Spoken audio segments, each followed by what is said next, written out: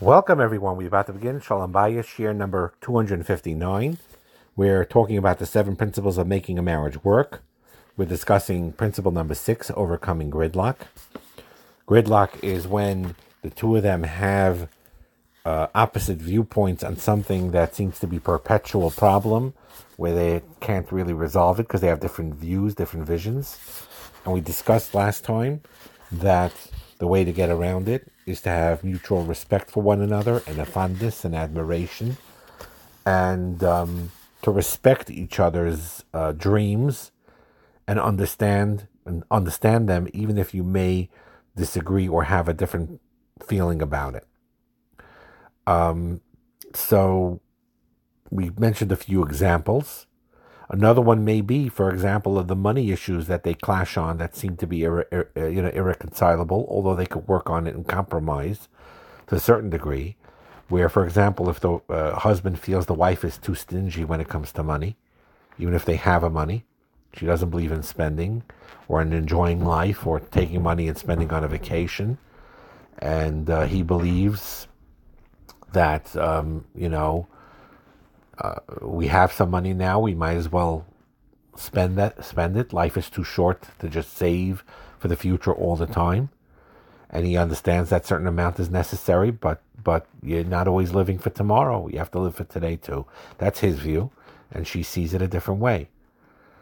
But if she again understands that perspective, even if she doesn't agree with it, or that's not part of her makeup, like it could be very well a personality thing or a background thing. He grew up in a house where though they weren't irresponsible about their money, and they save money as well, but they also sometimes spend on vacations and other things. While maybe in her background or in where she grew up, or either she grew up in poverty and now she has some money and she's just afraid to spend more because she's used to when it was so tight. Or maybe she grew up in a home where they may have had money and nevertheless they were very frugal in the way they spend it, and she's just following that pattern from then. So, but when they understand each other about this, they could work through it, sometimes with actual compromise, and sometimes with simply working through with each other, even if they don't necessarily agree with one another, but they allow it. For example, the wife at times will have to give in despite her distaste or her nervousness about it, and have him spend on that vacation and go together on that vacation, and let go even though she's not so comfortable with it. And he needs sometimes to understand her concerns, and he doesn't get all bent out of shape when she wants to save money to a certain degree that he doesn't agree with. So those type of things are things that may cause gridlock if they don't have that understanding with one another. But once they do, it becomes a lot easier. And we said in the last year that one of those aspects of working through those gridlock issues is to uncover the dreams and aspirations of your husband or your wife, even if they may be different than your own. And you need to understand where it's coming from, because very often they're influenced by their own experiences and their own feelings about things. And when you learn to love that person and understand that person and see why that is coming into their life, even though you find it a challenge, you will become less aggravated about it. Like we said last time, it'll be like an annoyance, like a bad allergy, but it'll be manageable. And we said also last time that when you acknowledge and respect each other's deepest hopes and dreams and aspirations, that's the key of saving your marriage, enriching your marriage, and avoiding these gridlock situations. So that is one aspect of how to overcome gridlock. Another aspect in overcoming gridlock is to learn how to soothe each other, not to overwhelm each other. You use these repairs that we talked about when you're upset. Avoid flooding. When you feel overwhelmed, you calm down in another room till you go together. And then you work on a compromise. Now, the question we asked is when we talked about solvable problems, meaning problems that are easily solvable, then there's a compromise. But here we're talking about problems that go much deeper, where it's a lifelong differences between the two of you. So what do I mean by compromise? And the answer is you could still compromise in a temporary way. In other words, you work on an ongoing task of making peace with this issue, meaning you begin to accept the fact that there are differences between you and big differences between you. And you establish an initial compromise that will help you both continue to discuss the problem amicably and comfortably. In other words, you're not saying, the two of you, we're going to solve this problem. But we are saying to each other, we will solve it to the extent that we're able to be able to talk about it like mentioned, without hurt feelings, without hurt emotions, even though the problem will never go away completely. The way he uses the word is like, when you defang a snake from its poison, you take out its thing that causes the poison to come out, or you defang the issue. You remove the hurt from the issue. In other words, the problem may still be there, but the pain in regards to that problem will not be there anymore. And then you'll be able to discuss with each other. These aspects are non-negotiable because they conflict with your basic core ideas or values, and it's something I cannot do.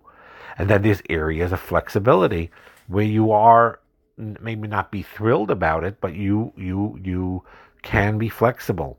And you share that with your spouse, with your husband or wife, and you work together using the skills.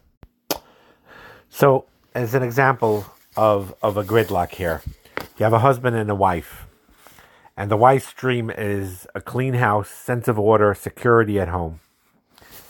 Husband's dream, sense of freedom in his own home, more relaxed, could be a little more messy, that's fine. They learn to soothe each other by taking a break from these type of arguments, and they enjoy their time together, and they listen to music they both love, or maybe take walks together and go to a place they enjoy together as a distraction and soothing each other despite this conflict. And then they work out a temporary compromise. Non-negotiable area and a negotiable area. So here's an example of it. So let's say the wife is the one who wants to always be neat and tidy with a sense of order and security. So the wife could say to the husband, what's non-negotiable is, I can't handle when you leave your dirty clothes left out all over the place.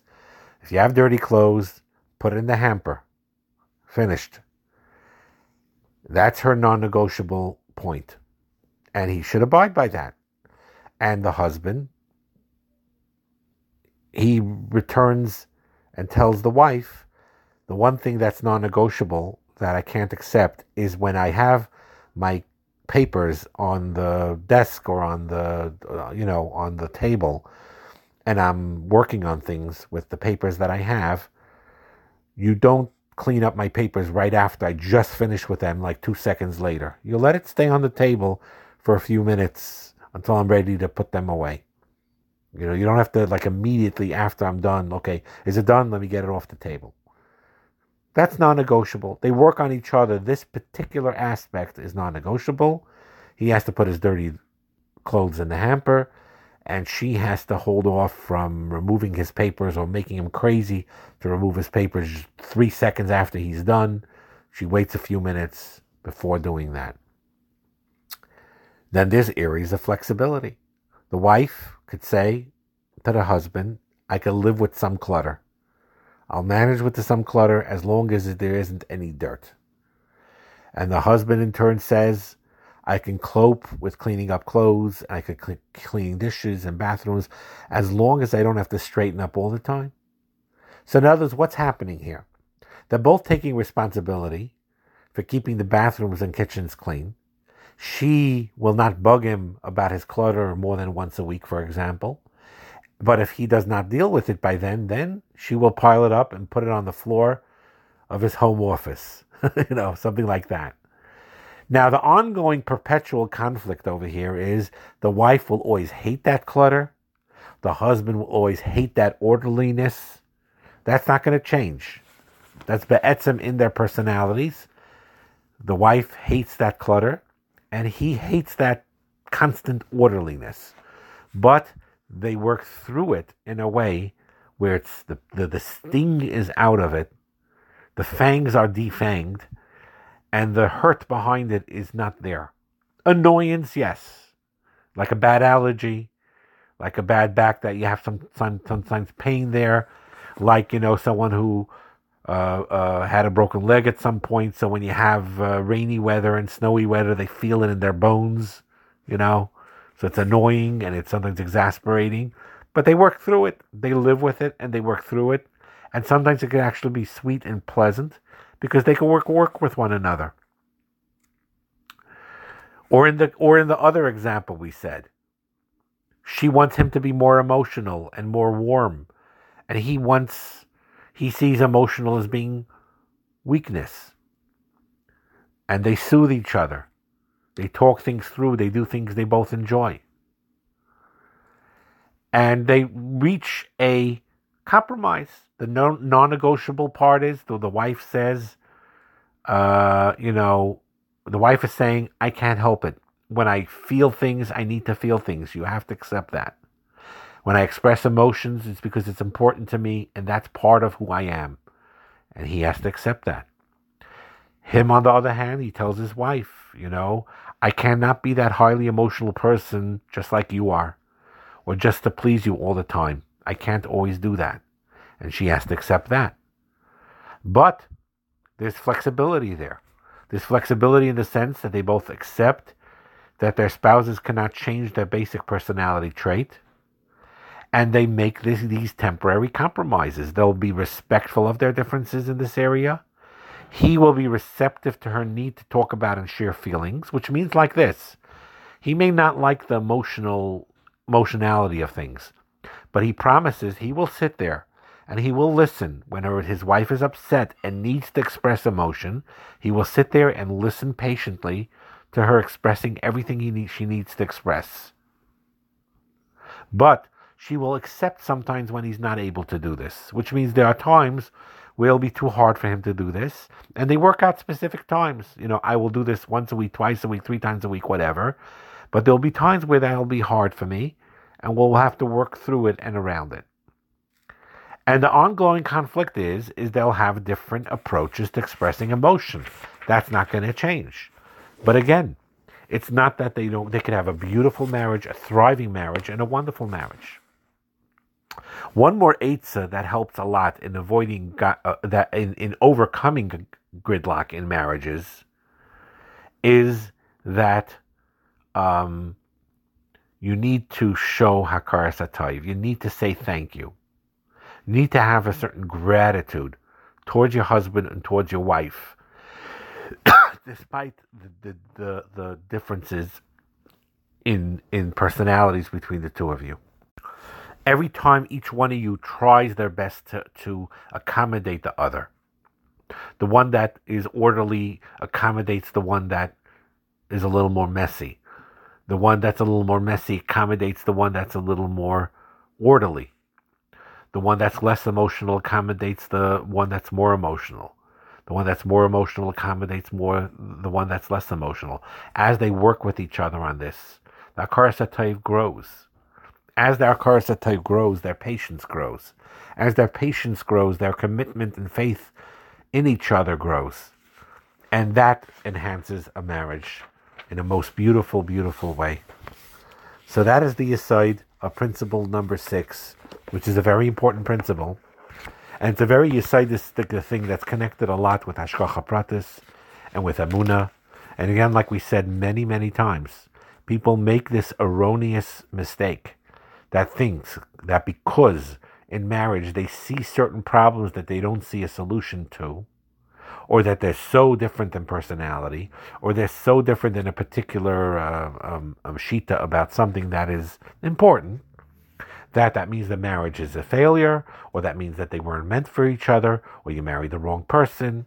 and it doesn't necessarily mean any of that whatsoever. Hashem created it in a way that ruba, in almost all situations for that matter, every couple will face solvable problems, which was principle number 5, which we talked about at length on how to solve solvable problems. And then the perpetual problems, which could lead to gridlock, which we discussed over here, principle number 6, how to avoid gridlock.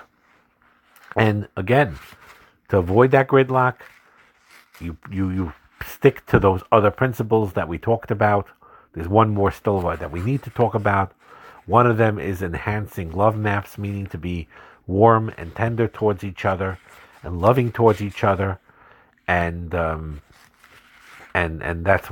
nurturing fondness, nurturing admiration. That's principle number 2.